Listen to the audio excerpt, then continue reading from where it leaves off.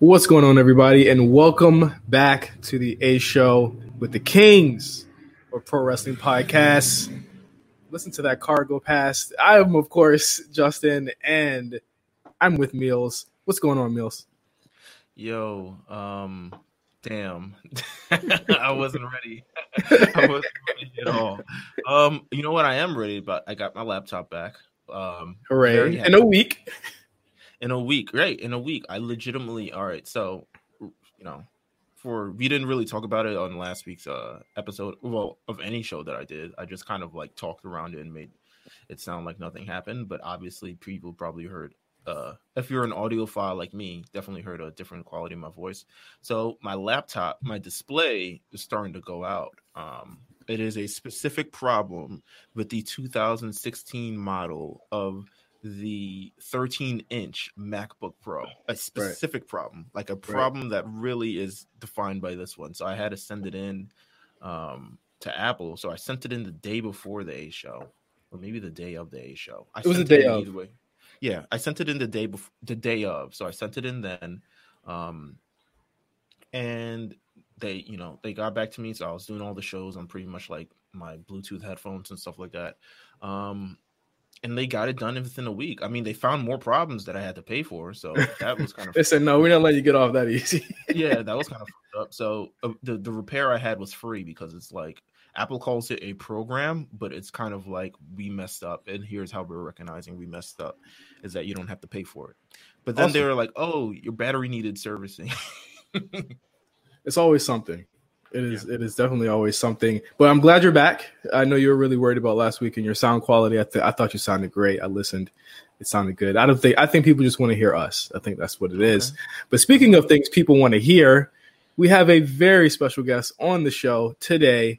He has a show premiering on RNC Radio this week. Of course, we're talking about the man himself, Mr. Ugly New York, Ugly New Yorker, whatever name you want to use. Rob, what's going on, bro? What's the word? It feels good to be back, honestly. Yeah, I'm tired. I got like mad names: Ugly New York, Ugly New Yorker. I gotta stick to one. That's all because of Jack. That's Jack's problem. Literally, bro. I gotta get at him soon, but. I mean, I think we're going to meet him one day, and we're definitely gonna have this discussion. And I'm pretty sure he's gonna say like that's not like what I do. Like he's gonna be like, I don't control that. I'm gonna be hot because I know that's what he's gonna say. He's definitely gonna be like, yo, that's we have a department for that. I mean, maybe I can talk to somebody. Facts. But you're Jack, bro. No funny shit. Now that like Twitter, they can work from home. There got to be somebody that's replying to people. There's no way they're going to keep automated responses. At all. No way. But Rob, premiere of Ugly Radio on RNC Radio. Are you ready? Are you nervous? How you feeling? I'm a mixed bag of emotions because like that is a great thing to say. Yeah, because it's like I'm wild nervous, but then I'm not nervous, and it's like I've done this for a long time. But it's like you get to debut again. It's like going to a whole nother company type shit. So you want to have a good first impression. No, you're already well indoctrinated into the crew. I mean, we all welcome you in open arms. I know it's going to be a hit. People are very excited about this. But we decided to have you on the show today just to kind of you're our first guest that we ever had on the show. Was it 3 years ago? You're the first guest, and we wanted to bring it back full circle today. Yeah, I'm honored. 100%. Feels right. So, and I know it really sucks that we have you on such a joyous occasion, but we have a lot of bummer topics to talk about on the A Show today. Yeah. Quite a few topics. Yeah, I mean it's been every single week. It seems like there's something crazy happening in the world of pro wrestling. This week we have some really disturbing, really sad news coming out of LA. Really, Shad Gaspard, of course, from the former tag team of Crime Time in the WWE. He has, and there hasn't been anything official yet said about it, but on Sunday he was declared missing after being not drowned, but kind of taken under a wave at Marina del Rey with his son. the Coast Guard was looking for him for the past 48 hours. I think a couple of hours ago they said they stopped looking for him, and that they were going to do a tighter search or more. They haven't closed the case, but they start searching. And again, it's a really, really sad situation. I don't know if you guys have read the story of how he told the lifeguards to save his son before him and things of that nature. But just really kind of like, again, you just never know. You never know when, Yeah. I had saw it on Twitter, and I'm like, no way. Because it's like it's something that you wouldn't even expect. Like, the most random thing to happen to somebody like that. So I wasn't really expecting it to be Shad.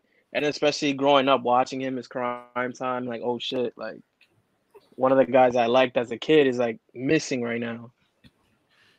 It's crazy because it you know what it heralds me to, or kind of reminds me of? It kind of reminds me of a similar situation with Kobe, with the whole like father child kind of thing, and unexpected situation that's kind of like, I don't think anyone could have predicted it happen. I mean, I legitimately see, I've been following, any news on it.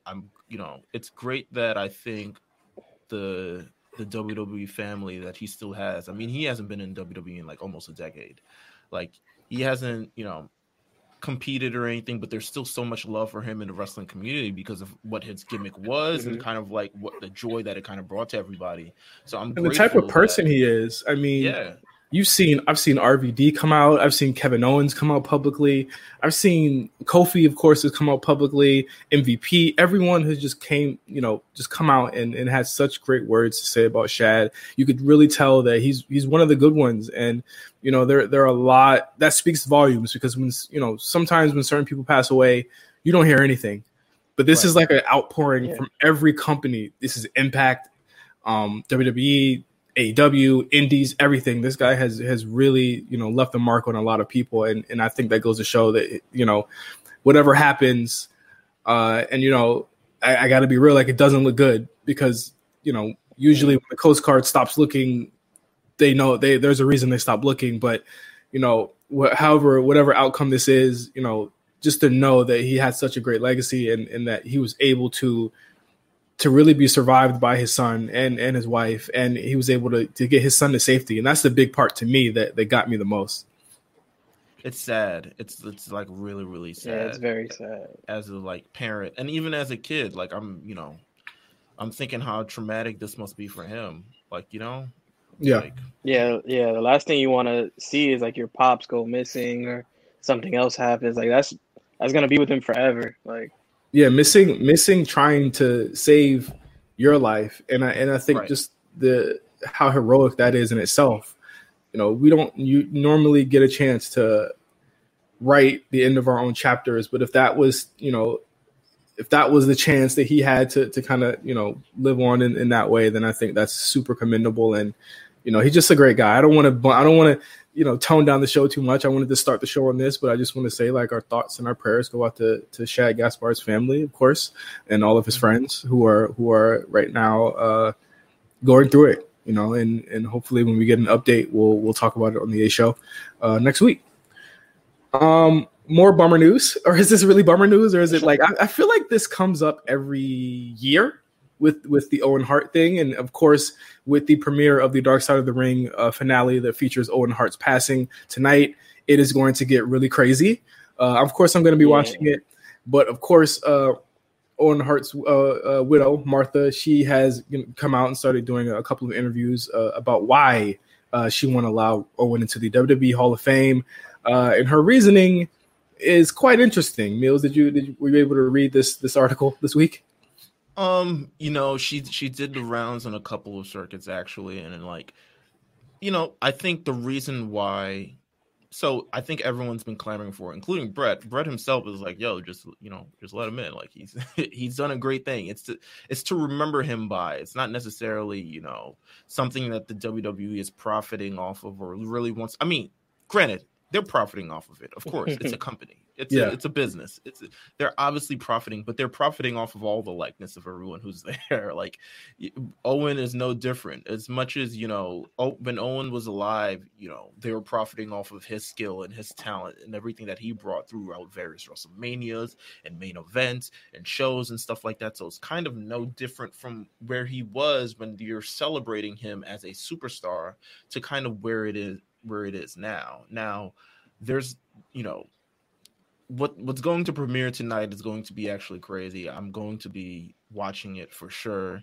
I think it's going to have a lot of conversation on the timeline because I think this is one of the other moments that kind of like transcends professional wrestling. Yeah. Like, because I remember specifically, I don't even think I was watching WWE full time like that. I think I got into it super full time legitimately after this, like right after this, like debut of Smackdown on UPN, not like the first debut, but like the second debut. I think I got into it then. And so I never actually like watched like Owen Hart in the mix of things, but I do remember all the news reports and everything of, you know, the tragic incident that happened. And I think one of my memories of it is actually, it's really, I don't know if it's it depends on what you think of this memory. I remember as a teen when I'd be looking up matches on like Kazaa or like whatever. Kazaa is crazy. Or whatever. I'd look up old matches. I felt that one.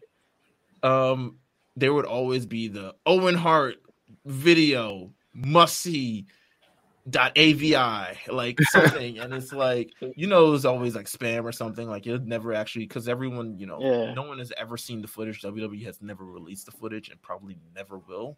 But it was a scary incident at the time, and it brought up a lot of resentment between Martha Hart and the WWE in terms of like the safeness and all this other stuff. And they took a lot of, you know, shit for it. I mean, I mean, for years to this day, and I want to get to some of her quotes in this article, specifically about why she won't do it.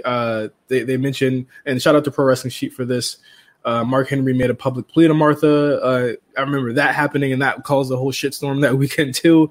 But she said that WWE's Hall of Fame, they don't even have a hallway of fame. It doesn't exist. There's nothing. It's a fake entity. There's nothing really tangible. It's just an event they have to make money. They put it on TV and have a celebration, and it's so ridiculous. I would never even entertain it. It's garbage.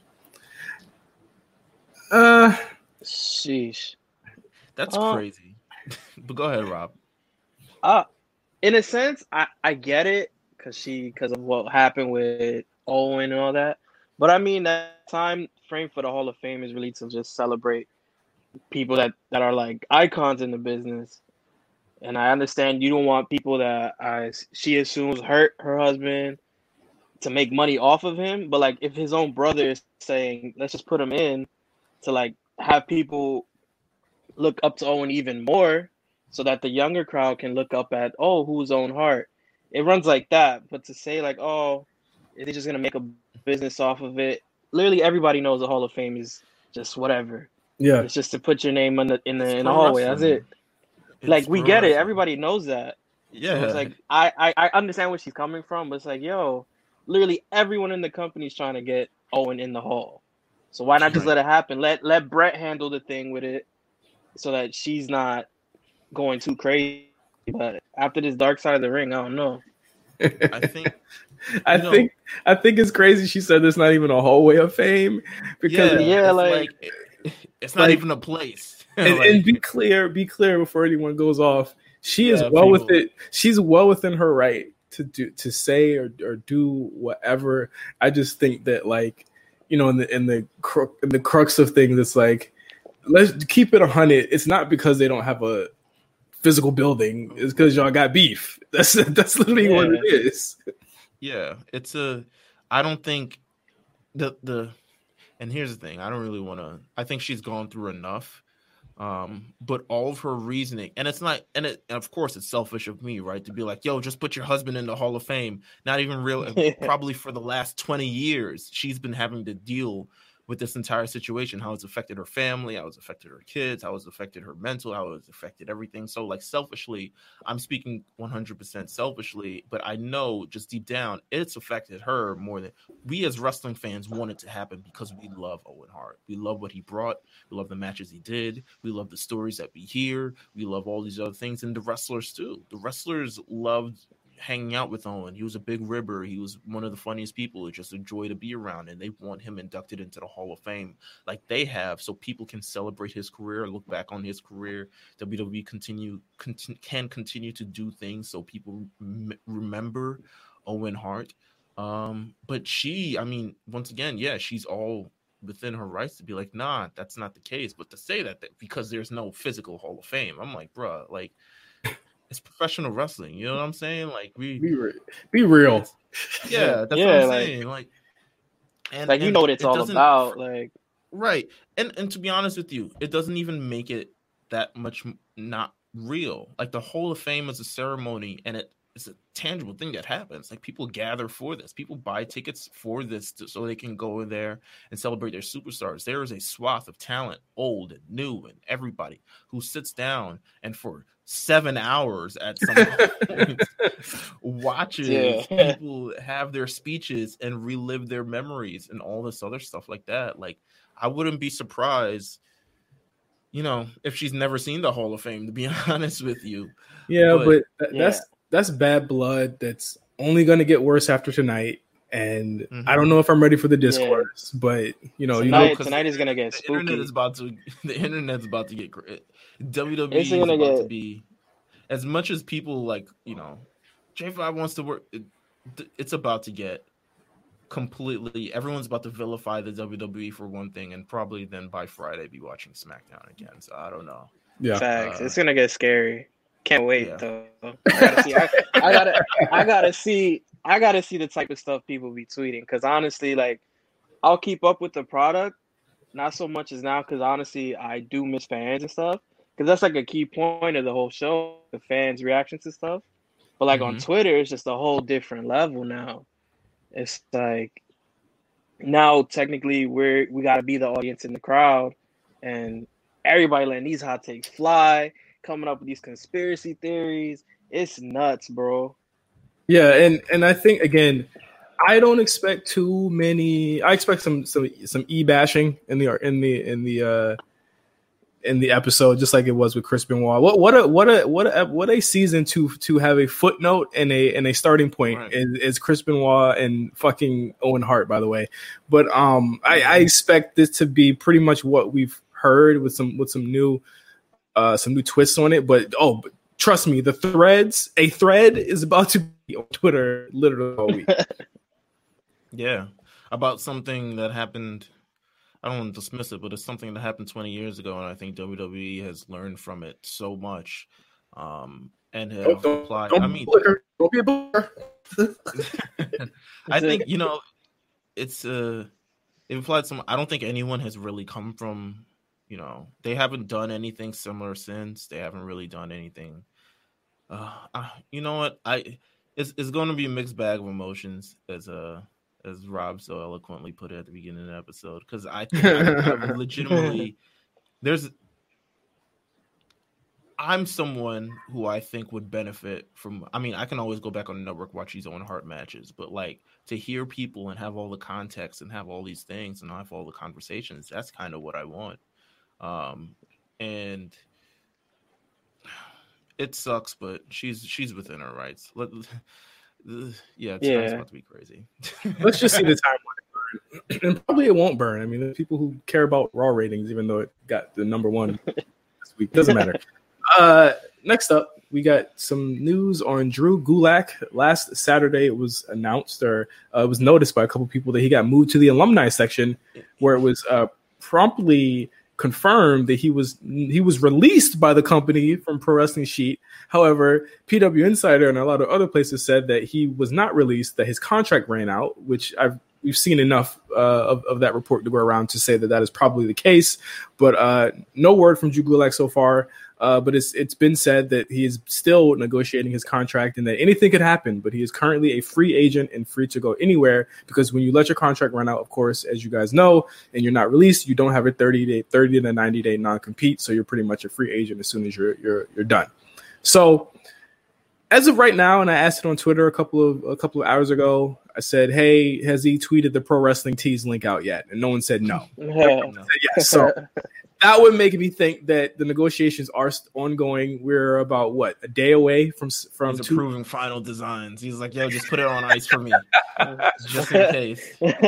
We're about 3 days away from Smackdown and about 4 days away from Double or Nothing, the AEW pay-per-view, which people think I think that there is like a 15% chance he shows up at AEW this weekend. There's just not enough time for him to show up on that show. If he shows up for AEW, it's clip for him for WWE. I'm 100% sure for it. It's not, and it's not in a sense, and it's not that I wouldn't want ultimately do what's best for you, right? But if he shows up on AEW this weekend, it's or the weekend on pay-per-view, it's 100% clip for him. I was shocked. I was like, "Yo, they let him go in the middle of Nelly versus Ludacris. Like, that's crazy." Like, I was like, "Yo, they're really trying to sweep it under the rug." But yeah, to see, I mean, he just had a match on SmackDown last week, like legitimately a great match. A great match. Yeah, that hit me from left. I was like, "This is bonkers. This is crazy. They're letting everybody go. Damn." But I think this is definitely one of those situations we'll have to wait and see, because, I mean, here's the thing. I was shocked, and I'm gonna be real. I was pissed. I think that it's fucking ridiculous that, for one, you let his contract lapse and you're not paying this dude money, even though he's fucking working with Bryan and he was at WrestleMania and he's working with like your top stars every single week. He's someone who is consistently someone who gets reactions out of all those 205 guys. You know what I'm saying? Like, he's someone that is, to me, a proven commodity, or could be a proven commodity. He works on NXT, 205. He's worked on fucking SmackDown, all of that stuff. And I think he's had great matches. He gave Bryan one of his best matches probably in years, a couple of months ago.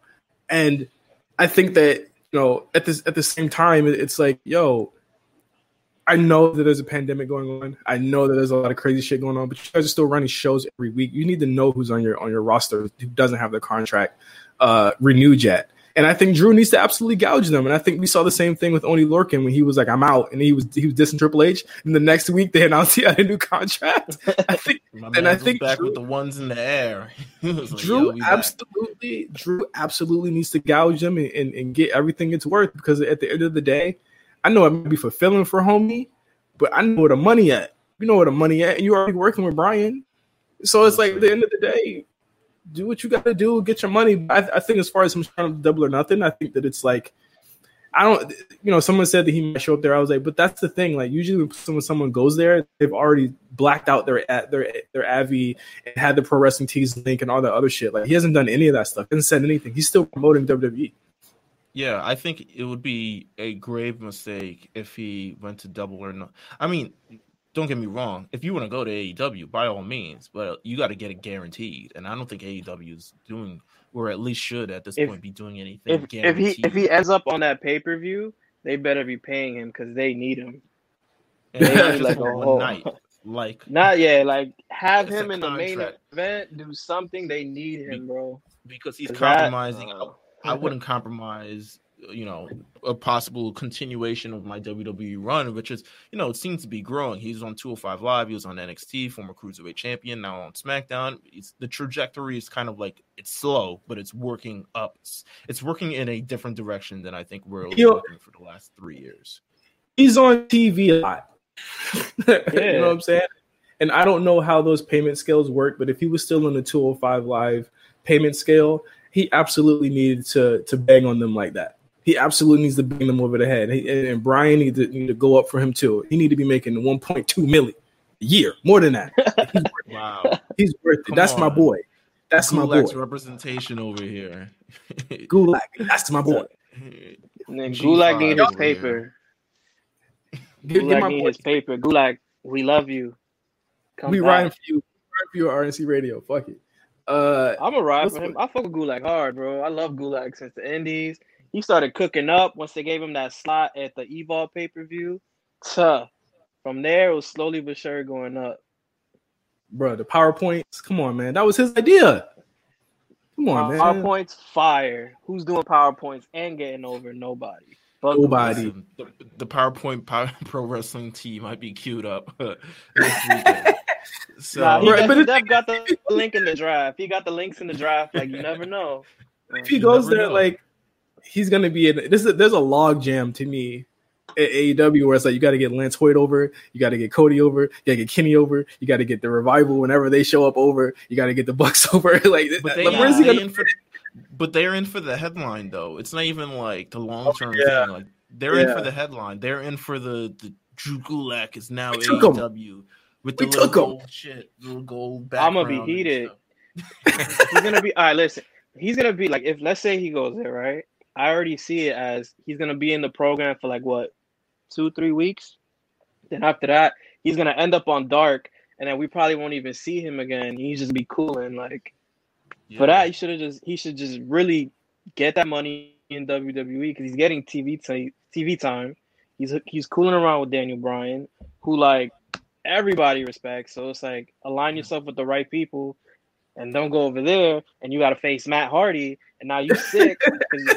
So it's like, and the thing about it is there's only really, here's the thing, like WWE has leverage, don't right? The leverage is. There's only 2 games in town right now for the foreseeable future. So it's either you wait home until the Indies come back, which is probably mid-2021, or you go to AEW and you got to wait there and you probably won't be on TV all the time there either, every other week probably. Or you come back here where the money's going to be crazier, our TV deal is crazier, and we're going to be popping as soon as the crowds come back. So it's like they have leverage, but then they don't, because if he really wants to have those 5-star matches and they matter to him like that, he could go to AEW and do that. If he wants to be a better sports entertainer and stack his money and his merch money even bigger, he'll go to WWE. So who knows? But I think that he needs to bang them over the head. Listen, you need to bang anywhere over the head at this point. Listen, it's rough exactly. Here, so that's all I got to say about that. So episode 2 or chapter 2 of the Undertaker documentary, The Last Ride, aired over the weekend. I'm old, brother. That is okay. Here's the comparison, man. I want to make this comparison. So far, okay, the Last Dance is over with, right? The Last Dance is over. Yes. To me, what is a better story right now? The Last Dance or The Last Ride? All right. So here's where me and you are going to disagree. Because I'm going to say The Last Dance because I can't sympathize with Undertaker being old as fuck, hurting, and still wanting to do it. As opposed to Michael Jordan, who has just the drive, the will, and the skill, and he's like amazing at everything he does. This story is the story of Undertaker legitimately over the hump, saying, "I got one more left in me." Jordan would never do it. No, Jordan. I mean, the Wizards, whatever, but like, which doesn't exist in that documentary, by the way. No, it doesn't, because it's the last dance of the Bulls, not the one hop one time with the Wizards. But I think with this, with the Last Ride documentary, and it's funny how both those names are very, very similar. It's a story of Undertaker trying to really. He went through. I mean, the last episode, he felt like he embarrassed himself and kind of redeeming himself from there. But then, he's chasing. Before we get into the episode, I got to rebut you. Everyone, go ahead. Did you have an opinion, Rob? Before I rebut? Damn, I'm trying to I still got to finish part 2 because honestly, to me so far, what this is the Last Ride has been. It's been like a long form version of The Wrestler where he was trying to get over the hump at some point too, but it's just Undertaker. So it's this is where I differ, and I'm not mad at you, Meelz. I completely understand because the levels of greatness is different. Like Undertaker's great, but with wrestling, there's a limit to your greatness. He's like 55. You know what I'm saying? Yeah. I'm never my man. And his bones are shaking. The way that the way that Jordan ended was unceremonious. Well, it was ceremonious, but in the background, it was unceremonious because they just broke him up. With Taker, the way that he continues to go is unceremonious because it's almost like, okay, bro, we don't want to see you hurt yourself anymore. I think where The Last Dance got me was obviously the footage that we never seen. But the footage that we've never seen is stronger to me in the last ride because we've never seen him be this candid. It's almost unreal to even be looking at him get surgery and be with his family and be with his kids. And this is a level of candidness that you don't even get in The Last Dance. You don't even see Michael's kids to the last episode. Well, that's because did he have them? Well, you ain't gonna see. Listen, if you see Undertaker's first wife in the last ride, call me up because it's not. I don't think that's gonna happen either.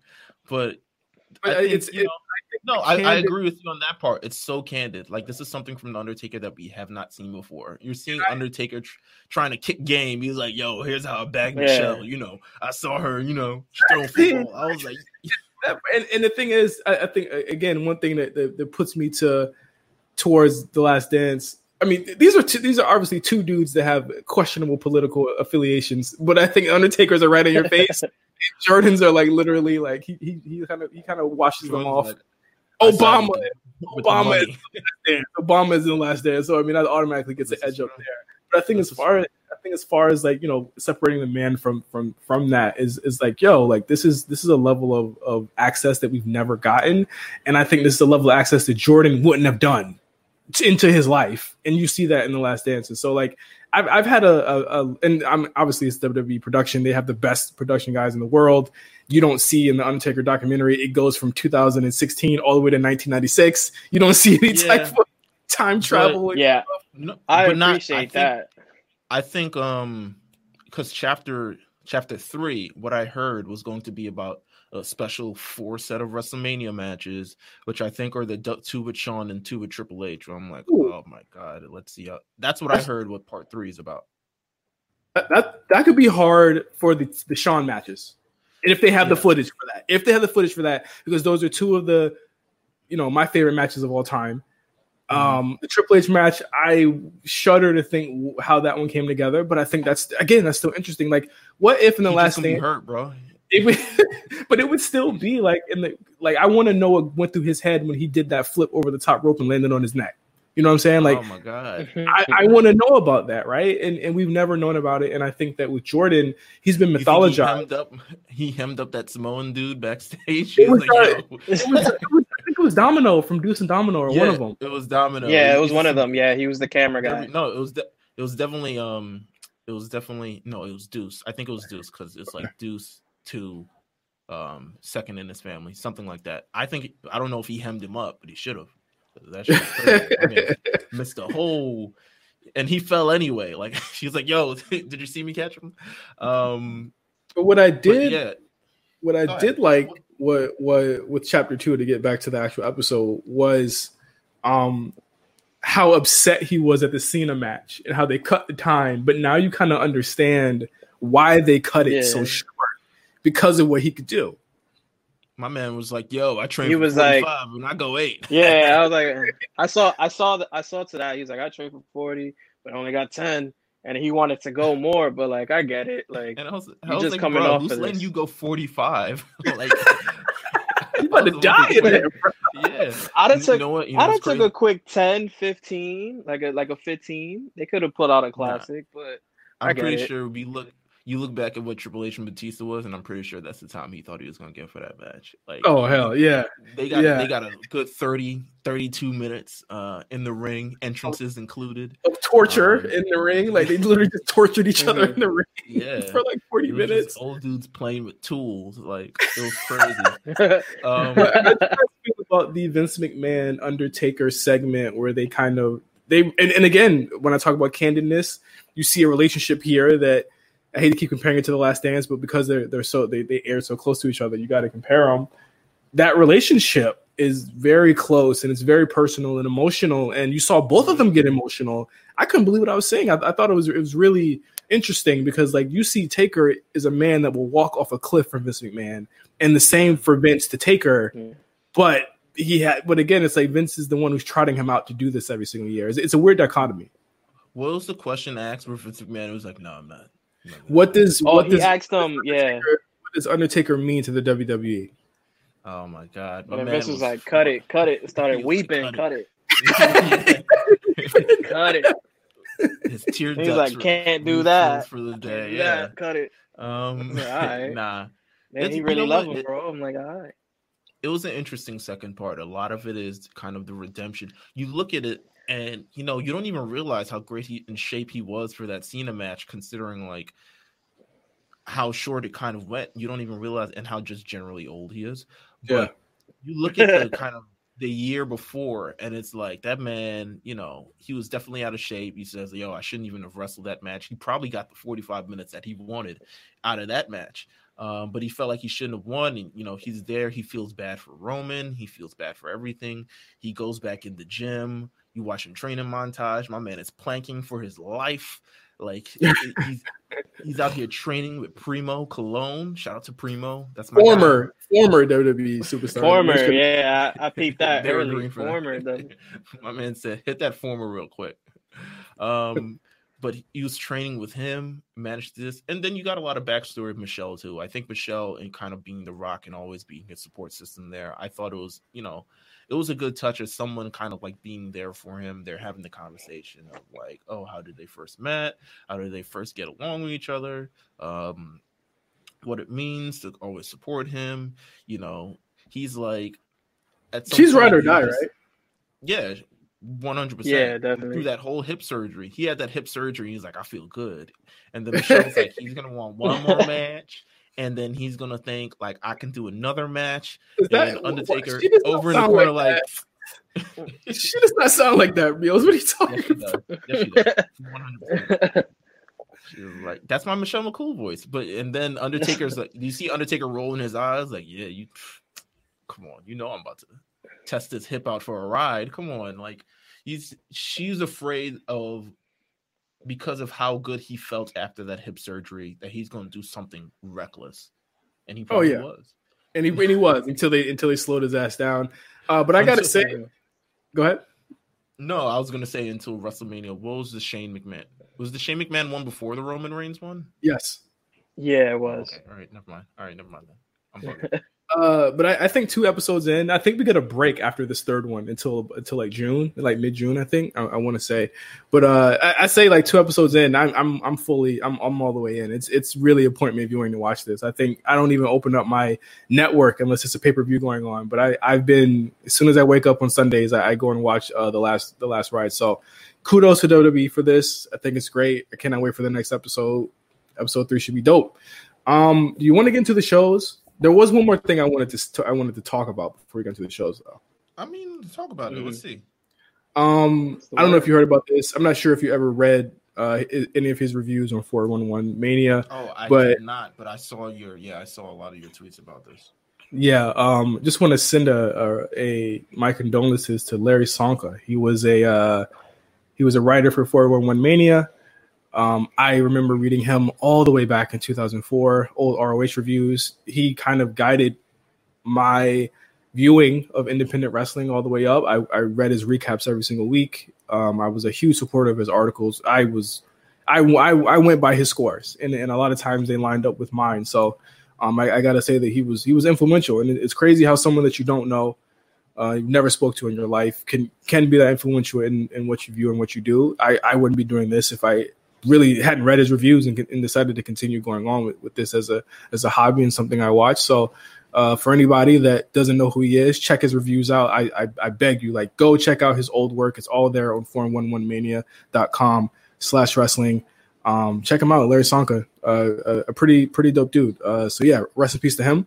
But let's get into SmackDown. Who watched it? I'm gonna come clean. I'm gonna be real. I haven't sat and watched SmackDown in so long.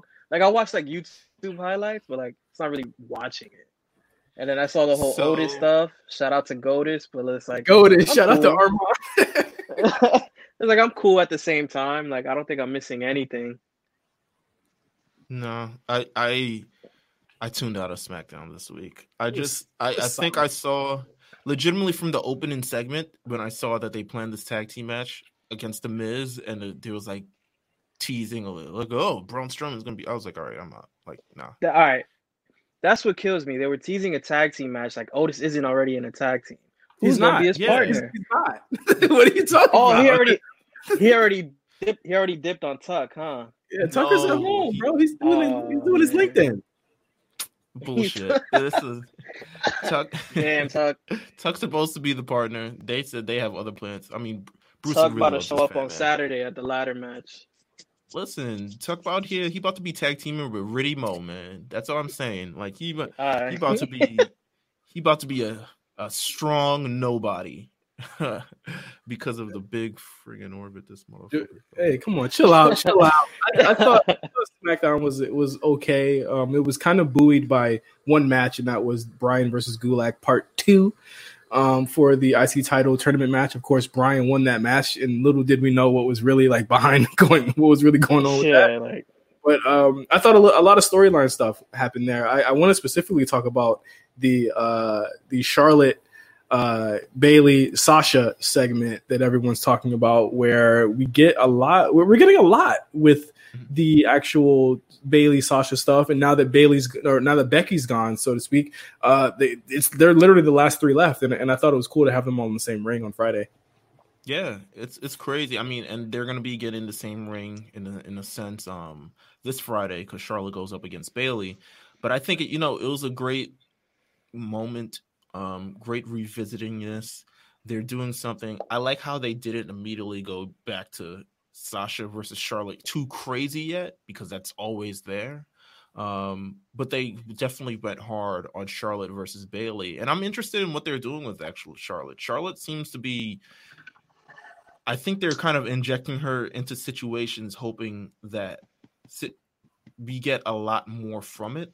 Like she was on Raw, earlier this week. She goes up against, or maybe we'll talk about it later in the show. She was on Raw this week, and she's doing a lot of work with like the Liv Morgans and this, the Ruby Riots. She's on, NXT. She's working with Io Shirai. She's working with Mia Yim, etc. Like that. She comes. She's like, I'm not saying that she's doing a favor for Bayley. I mean, Bayley, we just hung her shit in the rafters last week. Yeah, Goatley. Shout out to Bayley. We love you. Yeah, I don't want to say she's doing a favor, but she is kind of doing a favor for the show, because quite honestly, like what else would we have rather seen interrupt Bayley? Charlotte put it on for all three brands right now. Yeah, she put it on. She's like, listen, I got a pantsuit for every brand, bro. But nobody wants to see Charlotte. Everyone's very upset with her being on all shows. Really? Yeah. Really?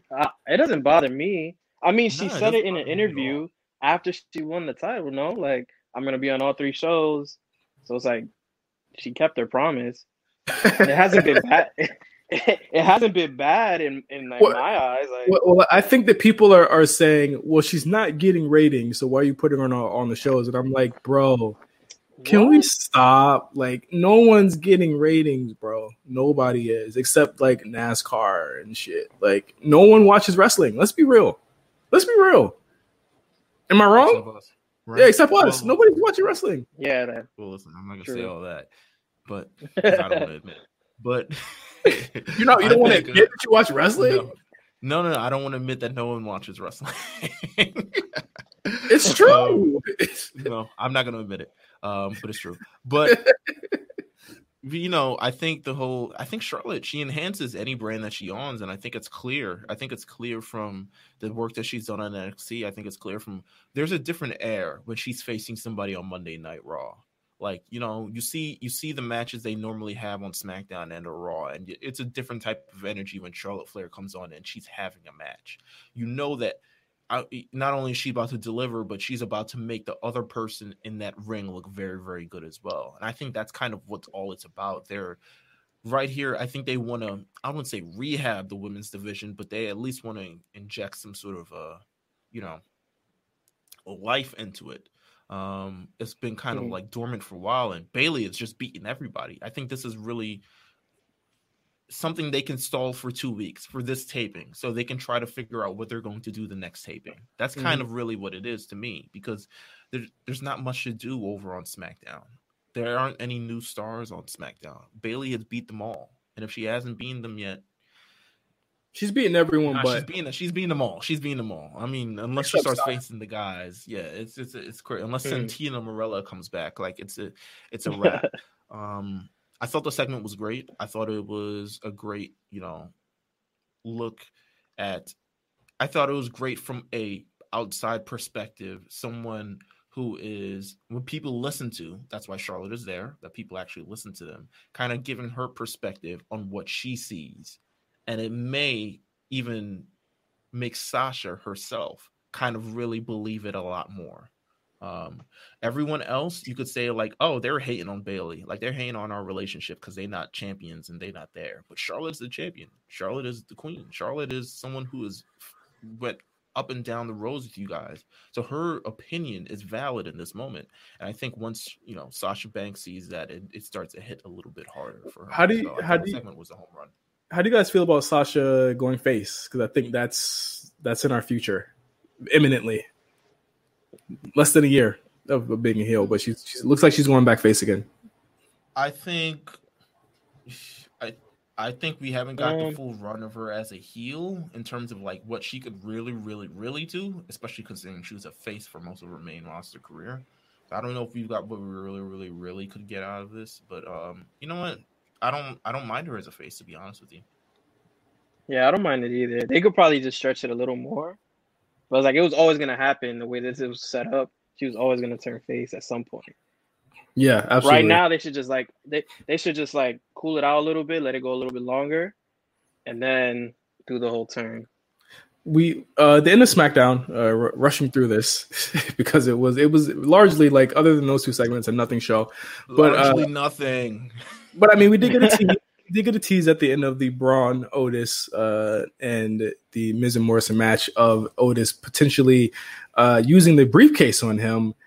How long are they going to go on with this? And when is the Fiend coming? Because we know that that's about to happen. But what do you guys think between the three of these guys here? This is a very weird world championship orbit right now with Fiend, Otis, and Braun Strowman when you have a roster that has Daniel Bryan on it.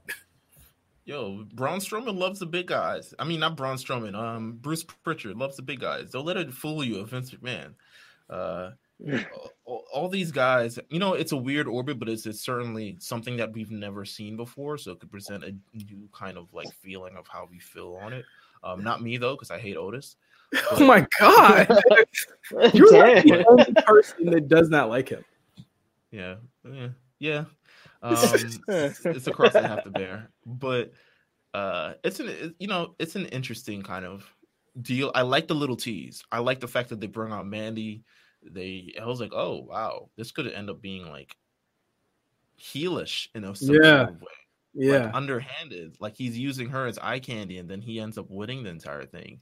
Who knows? Maybe she influences him. She's like, yo, you got to get the. I was about to say get the strap, but let's not do that. Whoa! You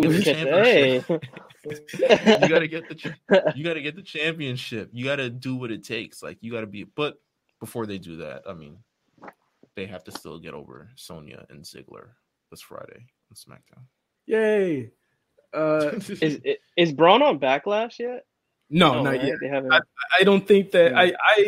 I foresee the Fiend coming back this week. And that being set up because we're 3 weeks out and they got to start pushing that. So we'll probably get Fiend Braun and I need Fiend time again because their match at the last pay-per-view wasn't that bad. So it was hard. It actually worked out. Yeah, shout out to Bray. He did it in the Banana Republic. He did it. So you already know. Because I'm not on Otis time either. So come on, guys! I'm the only person. Right? I'm not. I was like, bro, if you only saw my face when he won, I was like, all right. It was creative in a sense. I was like, all right, what are they gonna do? Y'all some haters, bruh. On to Monday Night Raw, a weird show that was largely, I think, buoyed by storylines. There's a lot of storylines this Monday. It was like a restructuring show. It was like Yeah. They shifted a lot of things around. They introduced a lot of new things. They, had some old things, new things, red, blue things. The short matches is what they had. A lot of short matches. How do you feel about that? I'm not a fan.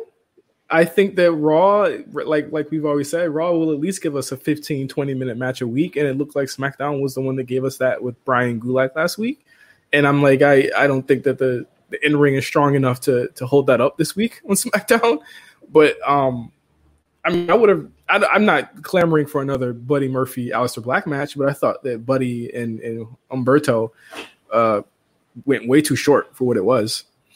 Listen, Buddy working twice. Good for him, man. Charlotte beating Ruby in like 3 minutes. R-Truth getting beat in like 3 minutes. The tag championship match was 3 minutes. Everything was 3 minutes this week. Yeah. I mean, so here's the thing. I'm not mad at it. I think we always should get a great match in the middle of these things. But then it's also, I think they're trying something out, because sometimes these long matches during these shows, especially some of these matches that you've seen before, yeah, you super tune out. Like, I'm not really trying to see Iconics and what was it, Bliss Bake Candy Bliss Cake? Cross. What? Bliss What? Bake Candy Cake. I'm not really trying to see them go 15 again after just going, a match last week. So I'm really not trying to see them go so many times. But I think if we're able to get one solid, I think this show at least itself was like, okay, we're setting up for Backlash. The matches aren't maybe as important on this show. Let's get everything in the picture. I mean, first of all, Justin, how did you feel about the groundbreaking second part of the greatest match that could ever happen challenge between Randy and Edge that legitimately closed last week and opened this week? I'm standing by it. I said it last week. This is Edge trolling the IWC. This is literally Edge saying, y'all didn't like my match? All right, bet. and then proceeding to troll everyone for TV time. I love it. Lean into it. I'm all for it. I think there's going to be a swerve, though. I think this is definitely going to, because my thing is this. I feel like Edge is like, you didn't like it at 40? What about at 60? He's going to do it. Nah. I'm so serious with you. I'm serious with you, Meelz. There's something going on here, and I don't know what it is, but I really feel like it's going to be something that pisses a lot of people off, and I think Edge is going to love it. Not. Good Lord, I hope not. Nah, I was fine with Money in the Bank ending at like 10:15, like 10:30. Oh no, I was good on that. You're getting all of it. Both brands are on this, so yeah, that's true. You're definitely getting some matches, bro. Yeah, you gotta get yeah, I kind of agree with you on that part. I think he's not fully admitting it, but it is the case that everyone kind of shit on the match, including myself. I was not a fan of that return. And it bothers him. It really does bother him. He went on Instagram this weekend and was like, "You guys don't even know the full story. How about you shut up and wait for the whole story to end before you judge this?" And like, on one hand, you're right, but on the other hand, just chill, bro. Like, you good. We still love you. Yeah, this is true. We also had Seth this week. Seth Rollins did a lot on the show, as he does every single week. He was, of course, working with Murphy. It seems to me that this is looking like Seth Aleister at this point. That seems to be the logical step for Seth and Aleister. He got a new and there was in Heyman fashion, there were intertwining storylines. So you had the stable that doesn't have a name with Zelina, Andrade, and Austin Theory, and who's the last guy? There's so many A's. It's who's the last guy? I forgot his name. How did I forget his name? No, Austin Theory, Andrade. Austin Theory, Andrade, and Garza. Garza, sorry, and Angel. What I completely blanked up Angel. I'm so sorry, but they excommunicated Austin from the group this week, and then he quickly kicked his ass. They beat the brakes off him. They beat that white boy up for about 5 minutes on screen. Let me tell you, I had popcorn. I was eating it heavily at that point. I bet Heyman told him that too. Probably told him beat that white boy's ass on screen. Like there was a part where Andrade threw a chair at him when he was on the ground. Just cause, man. Rob, why you do that, bro? Why you do that, Rob? I had to do what I gotta do, bro. He was holding the title up, thinking he hot shit. No, sir. No, sir. What did you guys feel about that intertwining story with Austin being put out of that and put into really the more like Triple H-esque of the factions here with Seth Rollins here? They're kind of positioning Austin to me to be like the next Randy Orton in a lot of ways. Yeah, I love it. It's looking that way. I think he's a lot more. I think people have a lot more hope in him than they do in Buddy, which is wild because Buddy's one hell of a worker. But I think Austin Theory has such the prototypical WWE look that you kind of associate it, Austin Theory with Star a lot quicker than you do with Buddy Murphy. Mm-hmm. But I like the fact that they transitioned him. They made sense. They carried it over a number of weeks. They've been having problems. He's at his lowest point. Seth, who loves to take advantage of people at their lowest point, shows up, picks him up, and now he's part of the faction. Now he will be, hit with the black mass on a weekly basis, and maybe Buddy Murphy's jaw can take a break for a couple of weeks. Yeah, I think. I'm not sure they don't see anything with Buddy. I think he's been positioned for all of 2020 in a really good way on Raw. I think with Buddy, it's like it's a question of what's the highest belt he'll get. With Austin Theory, it's a question of when he'll get the world title.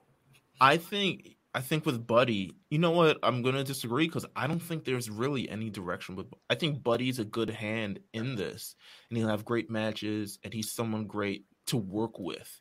But I don't know if they have any foreseeable future plans with him. Like you can see with Austin Theory, where it's like, oh, Star, like immediately. So Buddy would be the new Cesaro then. Yeah, I would say. Yeah, so. I could see that. I could see just because Buddy is gonna. No, you go. Nah, I haven't seen them push anything in a kind of direction. There's been no real direction. It's just been like he's here alongside him. Even when the AOP was in there, it was like maybe they'll get the tag team titles eventually, even though they didn't, which was weird as fuck. But yeah, it was, there's no direction. So the verdict is still out on Buddy, on Murphy rather, in my opinion.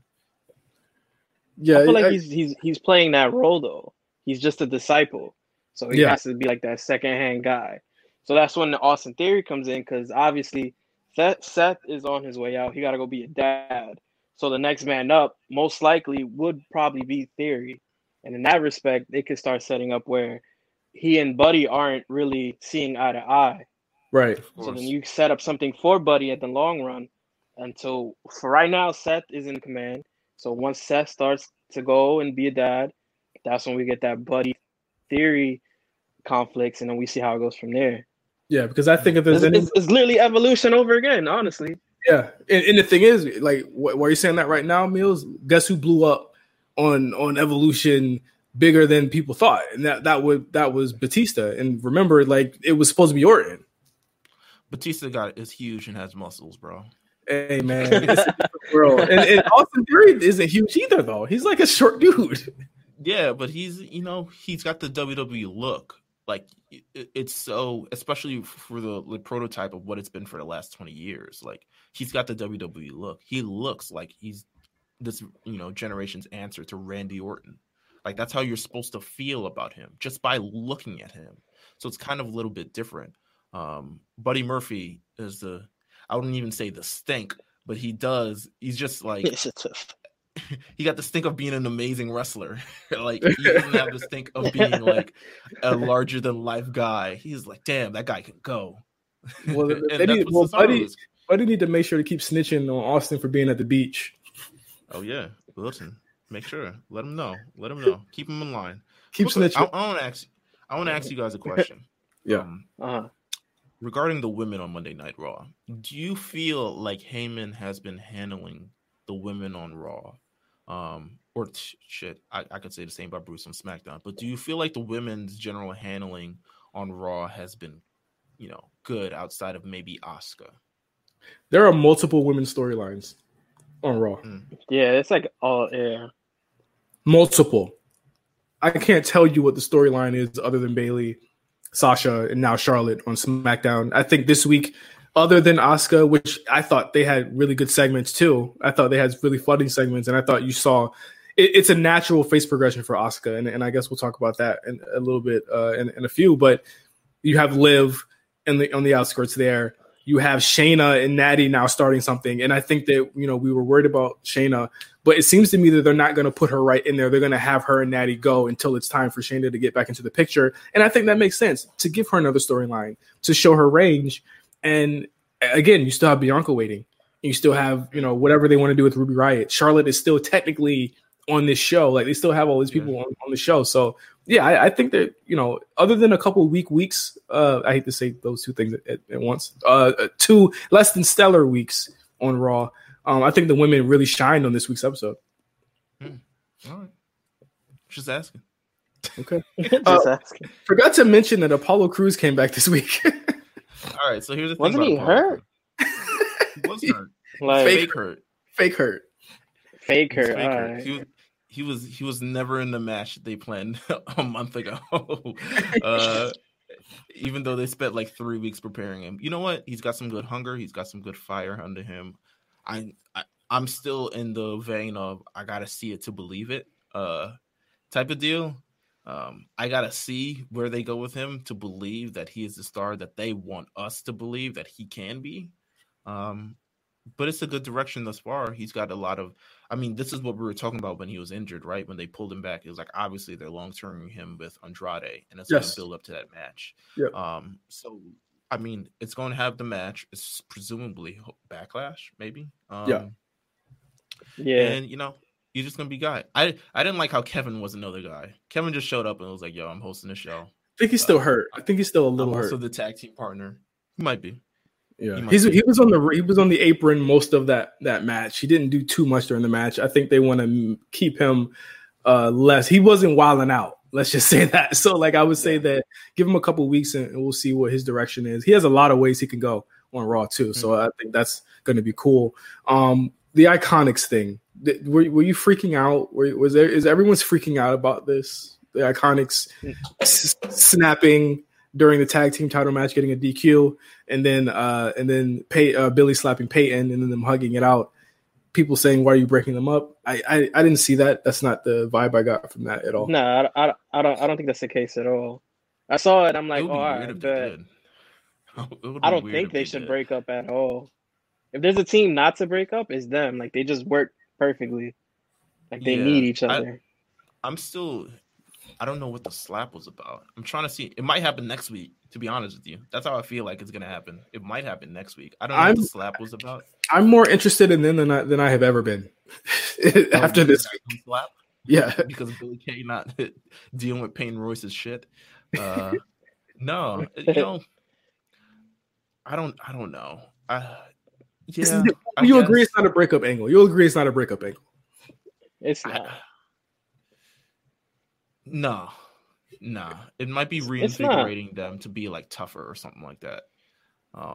It might be one of those because she was wilding. I was like, yo, shoulders in the corner, like relax. You got to fight. I've never seen someone DQ'd by the 5 count in the tag match. Like, get out the ring.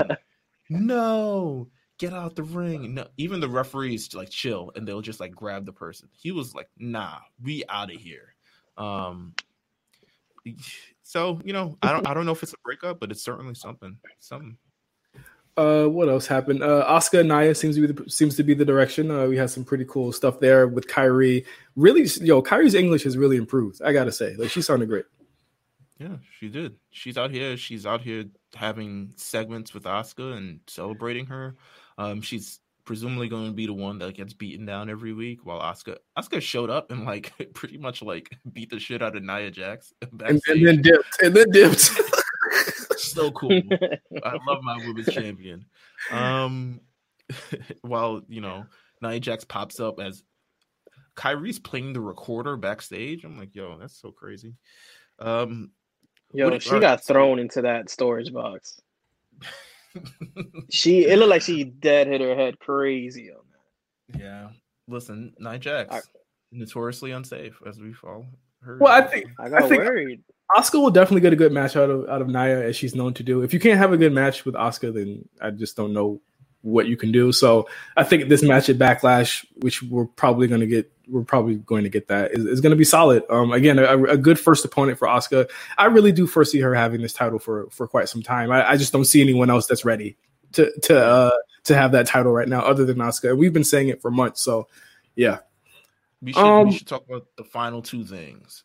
The first thing definitely that had my side splitting was that axe throwing competition. Absolutely. I love those segments. I loved it. I thought basketball was a little bit better, but I thought that this was still kind of funny. But I think that every week they do something different, and I think we should commend them for that for sure. The people, okay, Big Papa Pump coming. Hey, it's crazy. It's crazy in the hood. I think that again. Are people mad at what the Viking Raiders are doing, or are they just kind of indifferent to it? I haven't seen any I think people are. Yeah, I think people are just indifferent to it because it's like at this point there's not much else they can really do. So it's fuck it, let's just accept what's going on for right now. And it's not bad. Like I haven't seen anybody trash it. Everybody's just enjoying it. I'm into it. I'm really into it. I think, I don't know. Do you turn one of them heel? Because I think that's eventually what's going to happen, right? Like one of them is going to get fed up and kind of, there are these friendly competitions for right now, and they're all friendly, but one person is eventually going to get fed up and be like, yo, fuck this. Like they're going to lose and be mad. It's got to be the Profits, right? It's got to be the Profits. I don't know. I think with that, there's a reason why Bianca hasn't been back. And that would be your way for them to cheat a win, right? Yeah. The only way I could see it is that Bianca was the one who told them y'all keep getting your asses beat by the Raiders, that you got to step it up. And then her being the one that kind of she kind of plays the sensational Sherry of the group. I think they're doing what they're supposed to do, which is being really good and getting both of these teams over and adding a little bit of character to the Viking Raiders, which I think is. They need more than just being Vikings. Yeah. I think the last thing you want to talk about was main event, right? Yeah. Let me tell you, I was not looking forward to it, and it ended up being better than I thought. Not going to lie to you. That's 40% of all Baron Corbin matches, except the one on Friday, where no matter how good it could have been, you just didn't care. Three commercial breaks on that one, by the way. I couldn't believe it. But let me just say, I thought I think Drew's carrying it very well. I'm coming around. Let's just say that. Yeah, I'm coming around. The less he says, I think that's the key there. I think that they had a great match, but I'm really excited for is Bobby Lashley and Drew McIntyre at Backlash, just announced today. Listen, they had a banger in Impact Wrestling. If they do that again, and I think they're better than what they were, this is going to be a really, really cool match to watch out for, and I'm going to be really excited to watch it. Premature in terms of could this be the very positive direction for Bobby? Do you think listen, do we want to test the waters with BOBBY as CHAMP? What better time than now? What better time than now? Or at least put him in that now. Yeah, put him in that orbit. I don't think Drew drops it until earliest SummerSlam, latest Survivor Series. He's gonna have that for a while. Yeah, it looks like it. But I think it's a great program. I think it's something that we haven't seen before, especially a championship program between two superstars who never really. I mean, Drew, this is his first championship run, and Bobby has never really been in the championship picture. So it's kind of a fresh sort of take, and it's a different kind of spotlight on Bobby. He's usually the undercard. He's usually and it's not even the undercard. He's middling in the undercard, matches no one wants to see, like Bobby versus Sammy, or Bobby versus Rusev, or Bobby versus a nobody. And, he's having these matches with him, but now this is a match that people are forced to, well, I don't know about force, but you're supposed to pay attention to. And that's it's about time. That's all I can say. Yeah. And it again, I like MVP as a mouthpiece. He's a really talker, man. And Bobby needs a really good talker. Lana is not it. as far as like speaking up for him. This is more or less setting up. All she did was yell, no? Yeah, they cut the yelled, throwing shit in the back, like yeah. I was just like, she's out of here. I think this is a soft. Yeah, this is a soft exit from Lana, and you know, if this is the end for her, then what a career! What a career for her! Yeah, what a career! But what a career and what a show! That was Raw, and that was the A Show coming to the end, wrapping up right now for this week. Thank you so much, Rob, for joining us on the show. Of course, Ugly Radio this Thursday on RNC Radio. We're ready. It's time. We're ready. It's like you ever been on public transport and you always want to know what the person was listening to? That's what the show is. That's deep. What the show is. That's deep. That's very deep. But any shout outs, anything else you want to plug, Rob, before we get out of here? Shout out to y'all. I'm hyped to be a part of the RNC family. Shout out to everybody who's listening to everything on RNC. Everybody who's fuck with me on my multiple Twitter names. If you want to follow me, you can follow me at Ugly New York _ on Twitter, and then regular Ugly New York on IG. I'm here. It's go time. Let's have some fun. Let's enjoy everything during this pandemic in some fashion. But we're gonna get it. We're gonna get to it. All right. And of course, you can follow us at RNC Radio Live. You can follow Rob at Ugly New York _ I had to make sure I got that right because they don't take you to the wrong page. That would be very embarrassing. And of course, you can follow me at OGJohnny5 and Meelz at Meelz TV. So until next week, when we have more on the Build to Backlash and of course a review of The Last Ride, episode 3. For Meelz and Rob, I am Justin. Thank you for listening. Meelz, we don't have a stinger anymore. No. This is where the big boys play. That's all I gotta say. All right. Oh, I like that. Did you just come up with that? No, I was watching The Last Dance last Sunday, and the all right. came up. Let's steal it. Let's steal it. Okay, until next week. This is where the big boys play. Peace out.